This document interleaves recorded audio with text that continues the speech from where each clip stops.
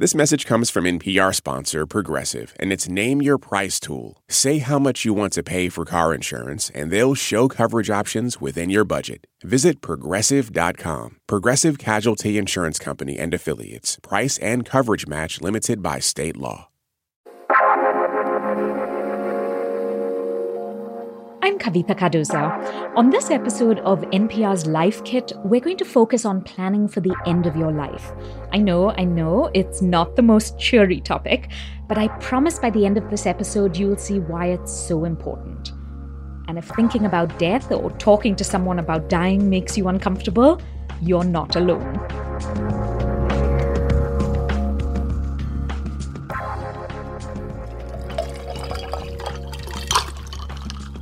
Hi, Angel. Hi, Kavitha. I don't know what feels more awkward, actually having dinner over Zoom or the conversation about death. What part feels awkward about the conversation? Is it just the uncertainty? It feels a little morbid, uncomfortable, like, I don't know. To a really bad pun, but unpalatable. Long silences, nervous laughter. I'm embarrassed by how awkward I seem. But Angel Grant is used to people squirming when talking about the end of life. That's exactly why she co-founded the project Death Over Dinner. The dinner table is a very forgiving place for conversation. You're breaking bread together, and there's this warmth and connection. Every dinner starts by lighting a candle and raising a glass to someone who's died. Would you like to go first? I want to raise a glass to my dad. He was amazing. He had 5 daughters, no sons. Wow. Yes, he was the most spoiled man ever. I want to honor 2 people this time. And the first one... Maybe these conversations creep you out because you're nervous about becoming emotional. Maybe it just seems impolite or irrelevant because it feels way off in the future. Well, here are some really good reasons to plan. You don't want your state law to decide who gets everything you own. Neither do you want a doctor you've never met to decide how you spend your last moments. Betsy Simmons Hannibal is a senior legal editor at Nolo, a company that publishes legal information and software. She says, think of planning for the end of your life like wearing a seatbelt. Like, we all wear our seatbelts even though we don't expect to get in an accident on the way to the store. It's just like something that we know is possible, so we prepare for it kind of by habit. And we don't have that habit with estate planning, but maybe we could, maybe we should. So on this episode of Life Kit, buckle up. Planning for death. We're going to talk about really practical stuff, paperwork you should fill out, and conversations you need to have. It's not meant to be legal or medical advice, rather a guide to ease you into getting started.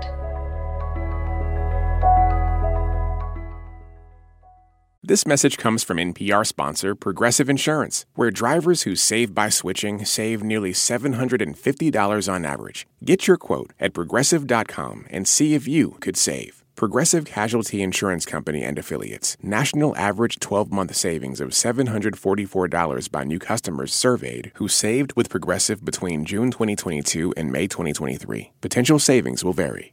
Support for NPR and the following message come from our sponsor, Whole Foods Market. Host a celebratory brunch for less with 365 by Whole Foods Market, featuring wallet-happy finds like cold smoked Atlantic salmon, mini quiches, organic everything bagels, and more. Plus, visit the floral department and jazz up your table with a beautiful bouquet of big, bright, sourced-for-good flowers. When the brunch has to be perfect and delicious, go to your local Whole Foods Market.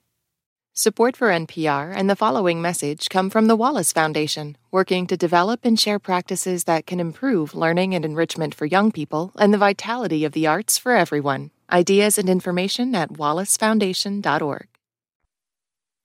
Betsy Simmons Hannibal says a will is not something you do only if you have lots and lots of stuff. Because it's not just about the value of what you own. It's also the feelings that you and your loved ones have about what you own. If you do own lots and lots of stuff, you probably need a lawyer. If you don't, the good news is a simple document could do. Either way, if you're an adult, you should have a will. So, takeaway 1, think of a person who you trust to take care of everything when you die. In most states, that person is called your executor. Hannibal says it's a good idea to choose someone from your family. The most important thing is that you have a good relationship with them and also that they have a good attention to detail, because it's a lot of work to be someone's executor and it requires a lot of patience and a lot of diligence. An executor would have to, for example, find all your financial assets and communicate with everyone in your will. It's a big ask, so Hannibal says, just be upfront. She suggests, would you be comfortable wrapping up my estate when I die? As direct as that. She says it helps to remember preparing for the end of life isn't really about you. You're never going to really get the benefit of it, so you might as well think about how it's going to be a gift, a lifetime gift that you're giving now to your parents or your partner or your children. It really is for the people you love. Now, takeaway 2. It's time to make an inventory of everything you own. Money in the bank, retirement accounts, furniture, books, all your digital stuff. Well, that's really important, so we'll get back to that in a moment. But jewelry, a car, a pet. Yeah, pets are considered property under the law. So if you don't name someone to get your pet or to get your property, your state's law will decide what happens to your pet. So what you want to do is name your pet in your will and name a new owner for the pet. You can also choose to give them money to help take care of your pet. So yeah, I started with pets. I probably should have started with children. The same thing, you need to. Right. Joking aside, if you do have young children, remember to name a guardian for them. And remember, a guardian will make decisions about your child's schooling, health, and value system. So it's really important you discuss it with them. Okay, so back to digital stuff. People keep a lot of their valuable property online these days, or even if not valuable, things that are really important to them. And it would, if you think about what would be gone if your loved one wouldn't be able to get access to those things, it could be really devastating. So takeaway 3, don't forget about all your online belongings. Think social media accounts, online photos, everything in, say, your Google Drive or iCloud, online subscriptions, dating site profiles, credit card rewards. You may have a business on Etsy or Amazon that you need to figure out what to do with after you die. Hannibal suggests keeping a list of all those accounts and the login and password details. And you would have to keep that document really secure, and your loved ones would have to know where that document is. And you would have to keep it up to date. Just as you write out specific instructions about who you want to leave what, be clear about what you'd like to have done with your online information, or what you don't want done. So, for example, you might have personal selfies or videos you don't want anyone to see. Maybe there's one person you trust to be able to access everything, and then you want that person to kind of monitor what other people can see or use. And if there's something that you don't want your executor to be able to find, then you'd want to figure out how to keep that private, and you might need an attorney to help you do that. Hannibal says it's better not to have a handwritten will. It creates problems because it requires a handwriting expert to prove you wrote it. So keep it simple. Just type out your wishes, have 2 witnesses watch you sign and date it, and then have them do the same. Usually what people are signing, the witnesses are signing, is also that they believe that the person who made the will is of sound mind, and that's a pretty low bar. So as long as you know what your property is and what it means to be making a will, that's usually enough to be of sound mind. If you want a guide, there's Quicken Willmaker and Trust that's less than $100, or you can contact your state or county bar association for names of lawyers who do this pro bono. Hannibal says you don't need to file your will anywhere, neither do you need to get it notarized. Just tell your executor where you've kept a copy. Don't hide it or keep it in a safety deposit box. It's really much easier for everybody if you just keep it in a safe place at home where your executor can get it easily. Remember, your decisions will change over time. So if you have a child, revisit your will. Fall out with your sister, amend it. Win the lottery? Definitely redo all your paperwork, and you should probably hire a lawyer.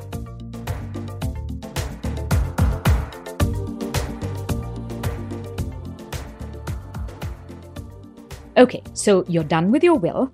That takes care of what happens after you die. And while none of us know when we'll die, there's a lot you can do to plan for how. But before we get to takeaways 4, 5, and 6, all of which have to do with healthcare, let's look at a few reasons why. Dr. Jessica Zitter is an ICU and palliative care physician in California. She says coronavirus is making lots of us consider tough decisions we might have to make. COVID is putting a mirror up to all of our faces, and it's making us realize that there is a reality that we will die at some point. And there's something about this shared experience of living through a pandemic that just makes it impossible to sugarcoat or to live in this fantasy of perpetual life where it's always going to be saved. She says in the past 60 or 70 years, we've become experts at keeping people alive. If someone's kidneys are not able to keep up, we can just say, okay, let's take the blood out of your body and clean it through a machine and put it back into your body. It's the same if your heart is really weak or you can't breathe. But while machines and medicines are wonderful in many situations, most people say they don't want to live that way. Sometimes the very tools to end suffering become the source of suffering. As we start to use these more and more, we just assume that really everybody should get them for every possible intervention. And so we treat patients whose bodies may really have very little chance of actually recovering with those same machineries as we would treat somebody who had a very good chance of recovering, sort of indiscriminately. You know the saying, the best time to plant a tree was 20 years ago, the second best time is now? Zitter says stop putting it off. These questions and these conversations with our loved ones and about ourselves and what we want, they were always important to have. That tree was always important to plant. But now we really have a reason to really, really plant it, really, really do it. That time is now. So by now, maybe you're thinking, okay, I get it. Prepare for the end, plant that tree. But how? There's a document called an Advance Directive that covers healthcare at the end of life. We're going to break down how to think about advance directives in takeaways 4, 5, and 6. Dr. Pallavi Kumar is a medical oncologist and a palliative care physician at the University of Pennsylvania. She's treated lots of young people with aggressive cancers. Kumar says the most important medical decision you can make is to choose a person who can legally make healthcare decisions for you if you can't. Think about the person in your life who understands you, your goals, your values, your priorities, and then is able to set aside their own wishes for you and to be a voice for you. That's takeaway 4. Choose a medical proxy and a backup. You want someone you can trust who can handle stress. Because your loved ones will disagree on what to do and you can count on it being an emotional time, it's important to name someone who can carry out your wishes. Kumar remembers the case of a young woman undergoing chemotherapy who was very, very sick. She told her partner who was with her at every appointment that she was tired of suffering, but her mother didn't want to stop treatment even at the end. I think it goes against all of the rules of the universe to watch your child suffer and certainly to watch your child die before you. And her mother said, absolutely not. You know, she's a fighter. She's going to do everything possible to be here. I know my daughter. You guys don't know her. I've known her whole life. And it was really, really distressing. For everyone.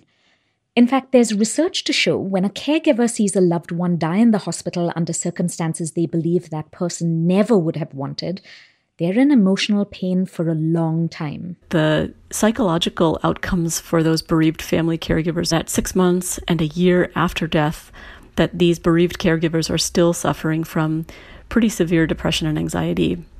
There's even some data to show that the survival for those caregivers is shortened. This is where it helps to think about how you want to die. That's takeaway 5.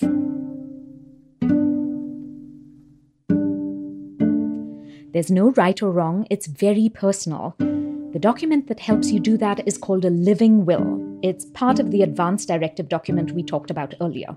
Don't worry, you don't need to have a medical background. It just allows you to choose the general approach you want to take. So you may have heard about 5 wishes that costs $5 that will walk you through choices, or ourcarewishes.org that's free. Again, Dr. Zitter. Someone once told me her father she's an old, crusty Italian man. And if he said, if someone else has to wipe my behind, I do not want to live. The idea of him not being able to take care of his bodily functions was simply unacceptable. He would not want his life prolonged, even if he was completely neurologically intact. Sounds like my dad. Yeah. Many people feel that way. But there's many, many others of us, and I think I include myself here, who, if I was quadriplegic and was able to recognize my kids and still have an intellectual and emotional relationship with people, I don't think I'd want to die. For some people, it's being at peace with God. For others, it's being kept clean. Still others don't want to be left alone. One of my friends talks about how important it is to have her cat on her chest if she's ill and in bed. And we know that you can't really do that so easily in a hospital. So that's a big piece of information right there.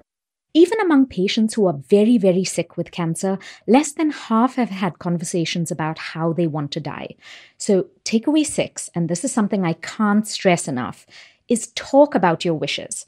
Once you've chosen your medical proxy and you've filled out the advance directive forms, share your decisions with loved ones and your doctor. Dr. Pallavi Kumar says the end of life is about much more than the medical aspect.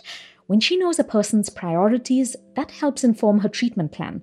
For example, if a patient says spending time with her family is the most important thing, I take that and I say, I am worried that this next line of chemotherapy isn't going to help you achieve those goals.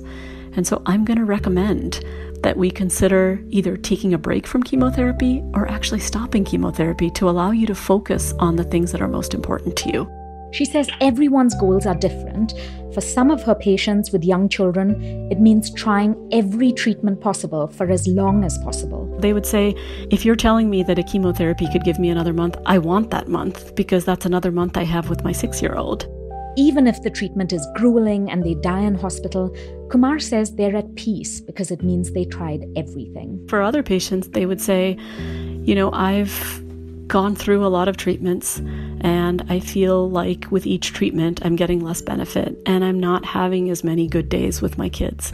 So, if the disease gets worse, I want to spend that time at home.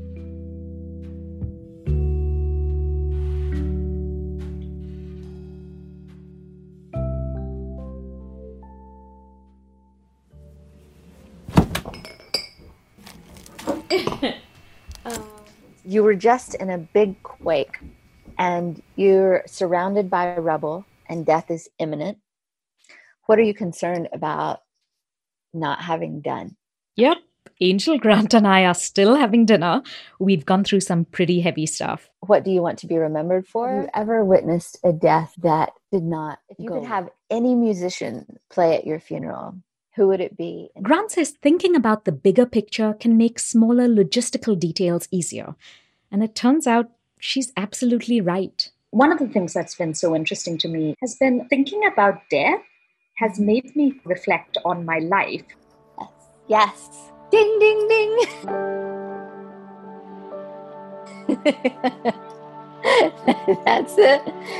That's the magic of it. And that's the part that I think people don't get going into it. We think it's going to be morbid and heavy, but what these dinners do and what these conversations do is they narrow down our understanding of what matters most to us in this life, which then gives us actionable steps to go forward living.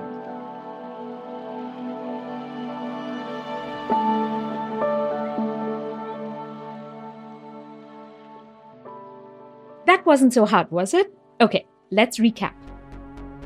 Takeaway 1, choose someone who can make decisions for you if you can't.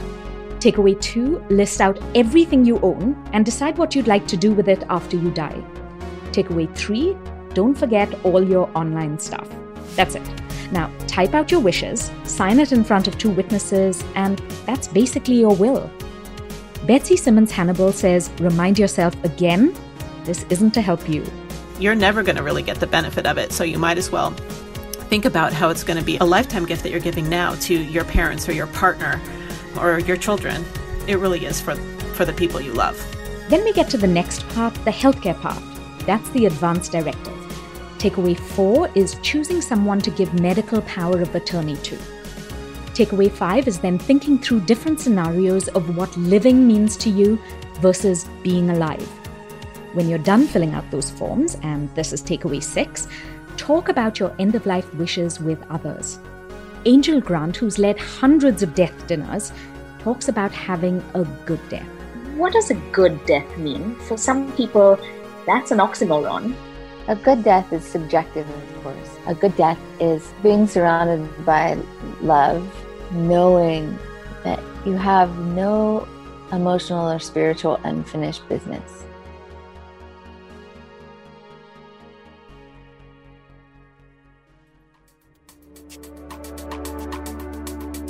For more NPR Life Kit, check out our other episodes. We have an episode on how to talk to kids about death, another on how to start therapy, and lots more. You can find those at npr.org/lifekit. And if you love Life Kit and want more, subscribe to our newsletter at npr.org/lifekit-newsletter. And here, as always, is a completely random tip, this time from Rose Donahue. Hi, I am staying with my boyfriend and his 2 kids during this time, and we have had a hard time staying off of our screens. So, to encourage us to do non-screen related activities, I have implemented the magical mystery jar, which is filled with little pieces of paper with different activities and suggestions for fun things to do, like go for a walk or build a fort. I've also put in a few like dust and clean the living room, which are scattered between all of the very fun activities, and we can do very quickly and then move on to pull a different fun activity out. It's been super successful so far, and it's a great way to get excited about a project that's fun for everyone and keeps us off of our screens. So that's my tip. I hope you all enjoy it. If you've got a good tip, leave us a voicemail at 202-216-9823 or email us at lifekit@npr.org. This episode is produced by Andy Tagle. Megan Kane is the managing producer. Beth Donovan is the senior editor. Our digital editor is Beck Harlan, and our editorial assistant is Claire Schneider. I'm Kavitha Cardoza. Thanks for listening.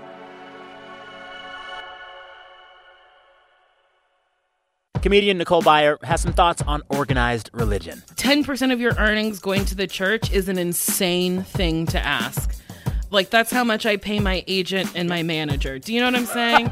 And they get me jobs. The gospel according to Nicole. Listen to It's Been a Minute from NPR. This message comes from NPR sponsor Capella University. With Capella's FlexPath learning format, you can earn your degree online at your own pace and get support from people who care about your success. Imagine your future differently at capella.edu.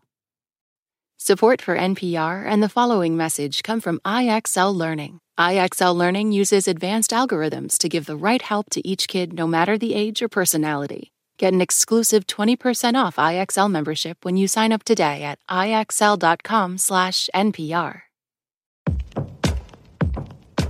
What does it mean to be Black in America? In NPR's Black Stories, Black Truths, a collection of stories as varied, nuanced, and dynamic as Black experiences, you'll hear it means everything. Search NPR Black Stories, Black Truths wherever you get your podcasts.